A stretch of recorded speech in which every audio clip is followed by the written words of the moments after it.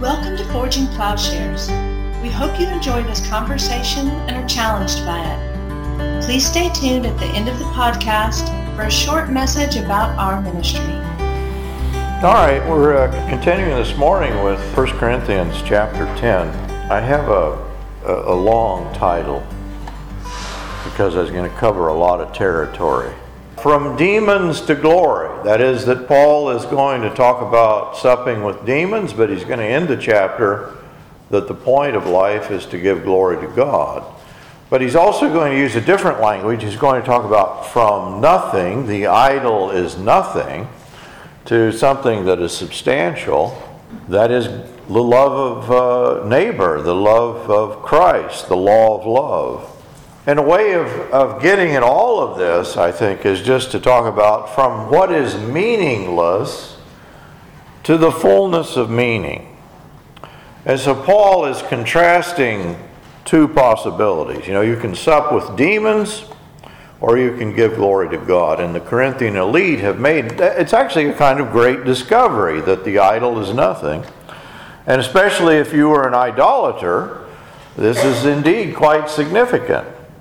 But in and of itself, this is only negative.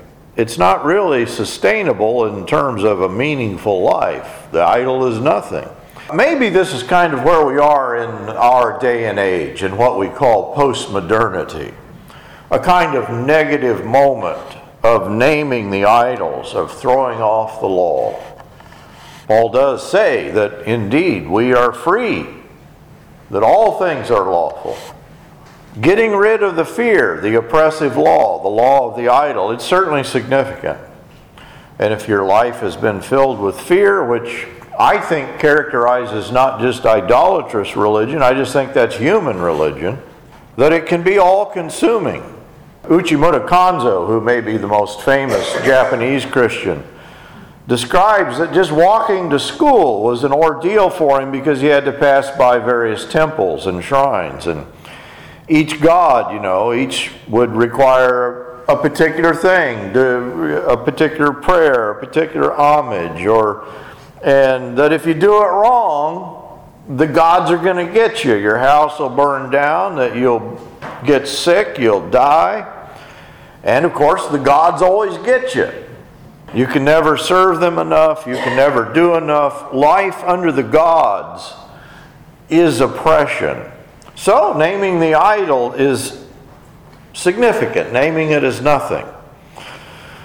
Now, Paul, I think, might be thought to be reversing himself because he's agreed with the Corinthians. The idol is nothing.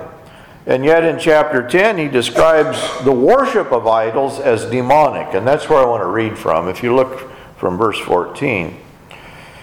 More specifically, what he's saying is the fellowship surrounding the idolatrous temples is demonic.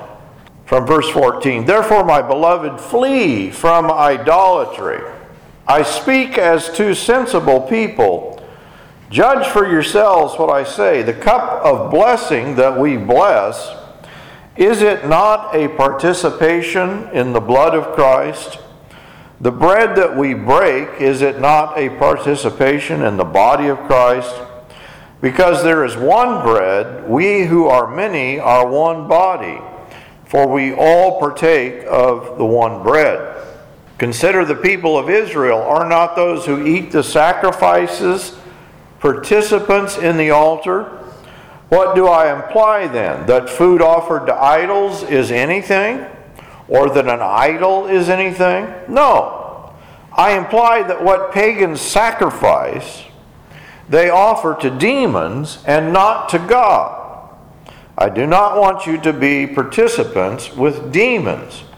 You cannot drink the cup of the Lord and the cup of demons. You cannot partake of the table of the Lord and the table of demons. Shall we provoke the Lord to jealousy?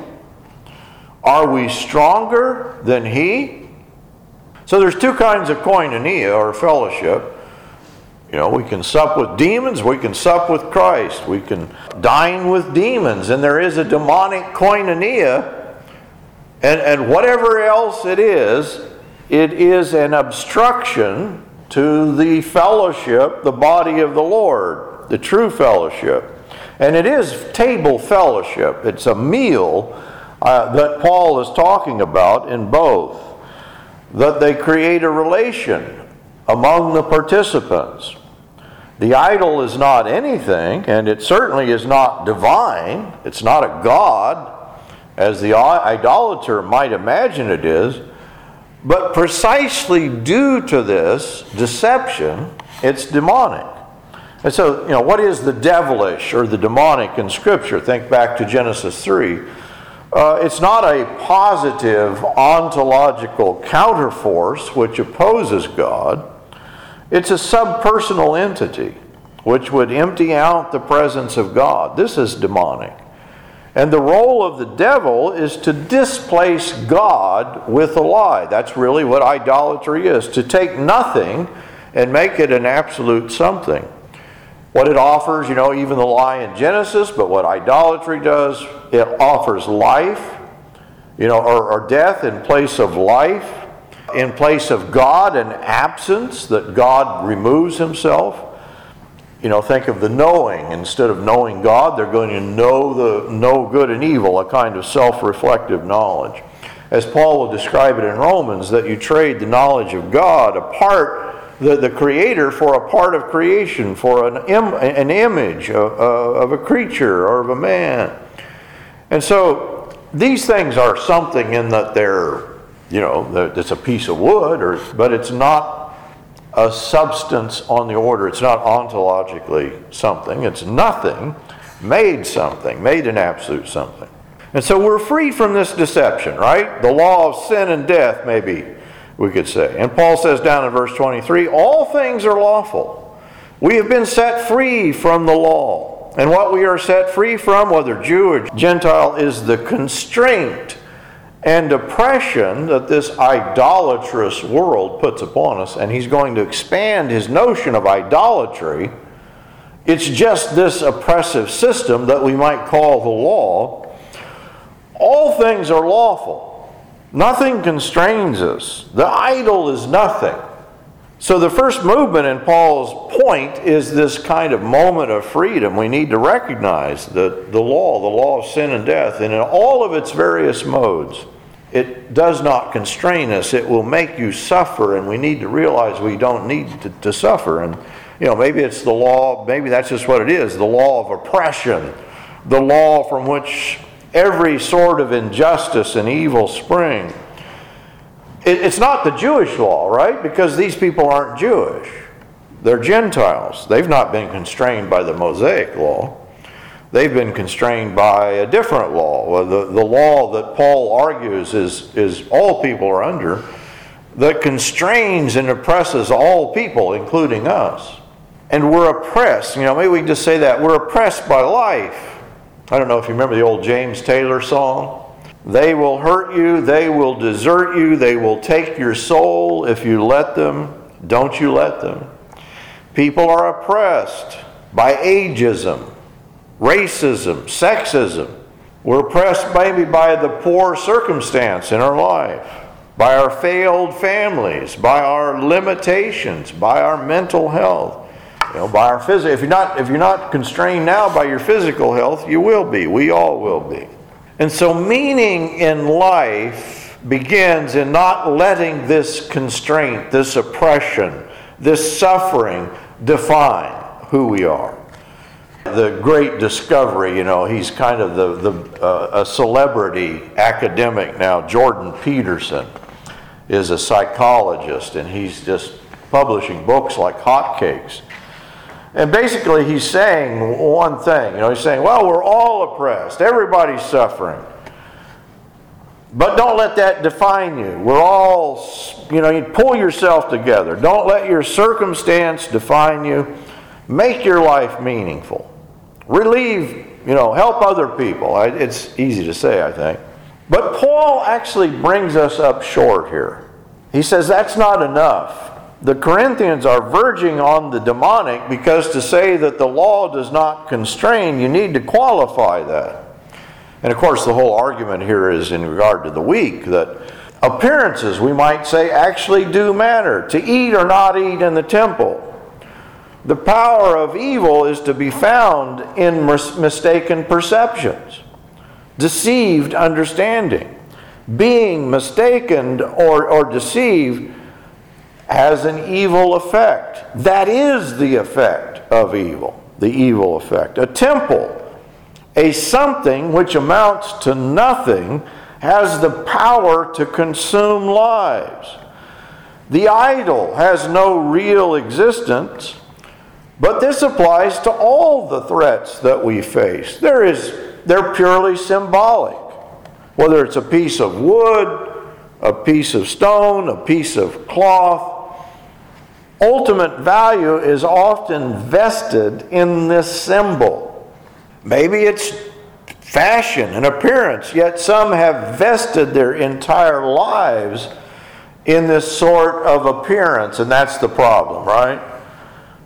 The demonic moment of the Corinthian church is maybe one that we all face. Maybe this is our point in history. The Christian truth, I think there's an element of truth in Marxism, in socialism, in modern, what's called deconstruction. They've discovered that meaning is largely a social construct and can be manipulated. Marx noted that it was the wealthy who control the levers of power, and they then create the law. They create morals. And so his resolution was to bring the proletariat, the working class, put them in control. That's the 20th century, the bloodiest century on record in history. Maybe 110 million people slaughtered by communism, socialism, Marxism, by that ideology. I'm not counting the fascists here. The constraint of the law was lifted. The idolatry of culture was exposed.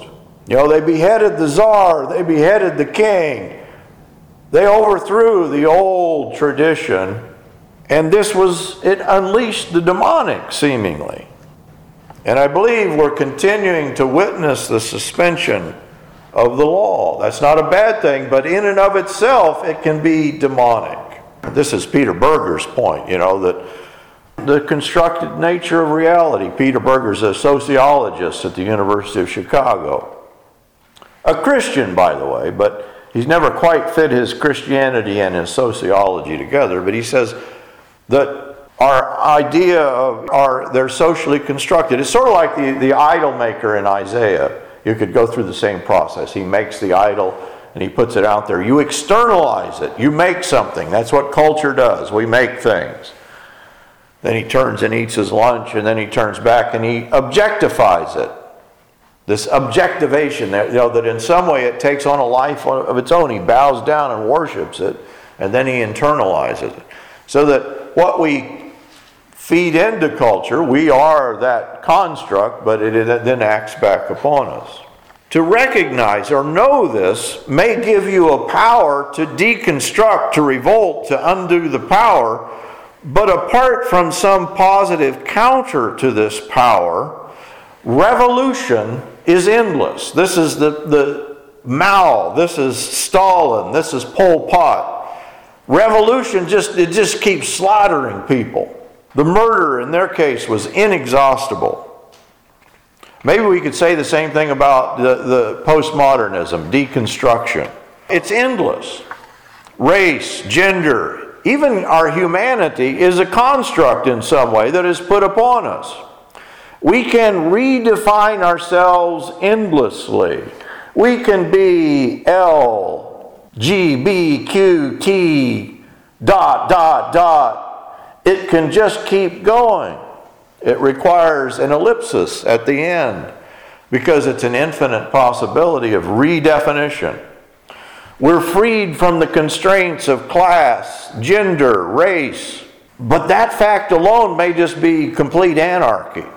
Now, I've talked, Christian anarchy may be a good thing, that we're over and against the arche, the principles of this world, but pure anarchy just leads to the unleashing of the demonic. And so Paul puts in place a higher principle, and this is down at verse 23. Let's read from 23. All things are lawful, but not all things are helpful. All things are lawful, but not all things build up. Let no one seek his own good, but the good of his neighbor. Eat whatever is sold in the meat market without raising any questions on the ground of conscience. For the earth is the Lord's and the fullness thereof. He's quoting. If one of the unbelievers invites you to dinner and you're disposed to go, eat whatever is set before you without raising any questions on the ground of conscience. But if someone says to you, this has been offered in sacrifice, then do not eat it for the sake of the one who informed you and for the sake of conscience. I do not mean your conscience, but his. For why should my liberty be determined by someone else's conscience? If I partake with thankfulness, why am I denounced because of that for which I give thanks? So he's saying there, yes, the idol is nothing. The law does not constrain. All things are lawful. For the earth is the Lord's and the fullness thereof. We can accept that. But this is step one. And step one needs to be followed by love your neighbor. Be concerned for the weak, for their conscience. The danger is that one will move from understanding the idol is nothing to having no regard for the weak and for their conscience. And this Paul equates with supping with demons, I think. Sacrificing the weak. We are not made for law, step one. Step two, we are made for love. We're not simply with the Marxists, the socialists, the deconstructionists, in pitting the oppressed against the oppressor. Faith and I went to the True False Film Festival, and the last film we saw was one entitled The Commons. It was a film about the University of North Carolina, and they have a Confederate monument, Silent Sam. And the students for a 2-year period protested against Silent Sam. And all the documentary did, it just showed this protest. And eventually, at some point, the students rope the statue and pull it down, and there's a lot of drama. Some of it's, the students are arguing in a very reasoned way, but a lot of it is people shouting incoherent things at one another. So we watched it, and okay, well, that's that. That's the end of that. But then, at the end of the film, those students that had been in the film were there in the audience, and they got up and began to protest the film. They said it was made through the lens of a white perspective. Okay, maybe, and they argued, they got up, they actually gave the students space there on the stage. One of them got up and read a statement. But as they began to talk to the director and the producer of the film, they had done everything they could to accommodate, asked them to be part of the film, showed them the film. And of course, I think what came out, the students had made their own film. And that was the only one that would have been acceptable. They didn't say that, but I think, it's sort of the, you white people shut up. Maybe there's any number of groups that are weak, as are the Corinthian weak. And certainly we need to search. Part of the search for meaning is to throw off the chains of oppression, expose indecent power, naming the idolatrous powers, whether they're political, cultural, religious. Maybe this is the singular goal in postmodern thought. People are oppressed by racism, sexism, class, maybe just circumstance. And life is filled with injustice, and naming the powers, is maybe that they're saying that's what makes for a meaningful life. But in and of this self, it just gives rise to revolution, deconstruction. You tear down the monument to the Confederate monument, well, what do you do next? The concrete object served as a purpose, and then they latched on to the film itself. The answer is not to empower the oppressed, to be the new authoritarians.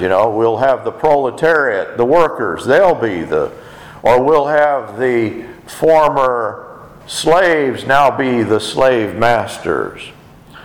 The answer is not simply to free ourselves from the constraints of gender, social class, ethnicity, or various kinds of idolatry.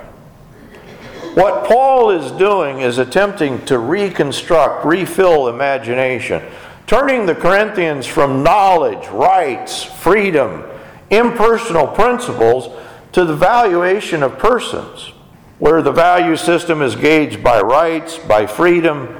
People become objects, means to ends. And Paul is attempting to awaken them to koinonia, a fellowship of love. Maybe we could state it in a different way. And Paul almost says this, gnosis, knowledge, knowing may be empowering. The idol is nothing. That's an empowering thing. But it is not an end in itself. We can make the fundamentalist or the conservative Christian error and imagine that it is enough to prove that the world, through creation, through Christ, is meaningful. That's true. We might say, those idolaters, those atheists, those nihilists, they have no epistemological room for meaning, no basis for meaning. But that realization, that resource, that potential in and of itself is not yet anything at all. Let me state it stronger. Maybe it's demonic. To leave it at that. Without love, it's certainly not glory, and that's where Paul's taking us. On the other hand, meaning, apart from this resource that I think we have as Christians, the continual protest against oppression, is just negation, continuing revolution, continual social rearrangement, continual striving for a properly gendered identity. So the first is a resource for a life of meaning without the reality. And the second is an attempt at meaning without the resource. So we might imagine that just because we have the meaningful resource, the epistemological resource, that's meaning, that's meaningful. No, that's not meaningful. Paul says you have to move on. Yes, the idol is nothing, but you have to move on to what is helpful and loving. And this, let me read the conclusion of the chapter as a conclusion. Verse 31. So whether you eat or drink or whatever you do, do all to the glory of God. Give no offense to Jews or to Greeks or to the church of God, just as I try to please everyone in everything I do, not seeking my own advantage, but that of many, that they may be saved. Be imitators of me as I am of Christ. The Westminster Confession directly references 1 Corinthians 10:31. It says that the chief end of man is to give God the glory, is the glory of God. So whether you eat or drink or whatever you do, do all to the glory of God. There's meaning. Now, unfortunately, you remember this Humpty Dumpty. You remember when Humpty Dumpty sat on the wall and Alice comes along and he says, glory. And she says, well, what do you mean? He said, well, that means whatever I want it to mean. Glory is a kind, it can be a very ambiguous word, but Paul means something very specific. He's saying that glory fills out meaning. Giving glory to God is to be found for Paul in the loving servanthood of Christ. Paul says that like Christ, he has become the servant of all. Here, meaning is to be lived out, such that every act, eating or not eating, can be meaningful. Actually loving, actually caring for the weak.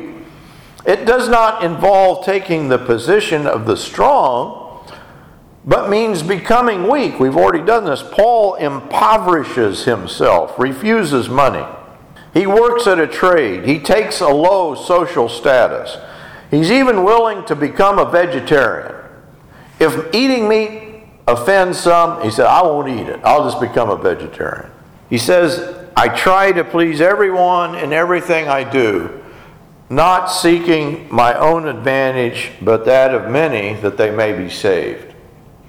Now, salvation in this context is not referencing conversion, but it's talking about departure from the crushing oppression of the culture of Corinth, to which the weak they're susceptible, and the Corinthian cultural elites are providing no relief. Paul does not presume, he doesn't do what the students did. For 2 years, shout down the opposition. They brought bullhorns, so literally just shout in people's ear, and you can't hear anybody but the one with the bullhorn. That's what an authoritarian does.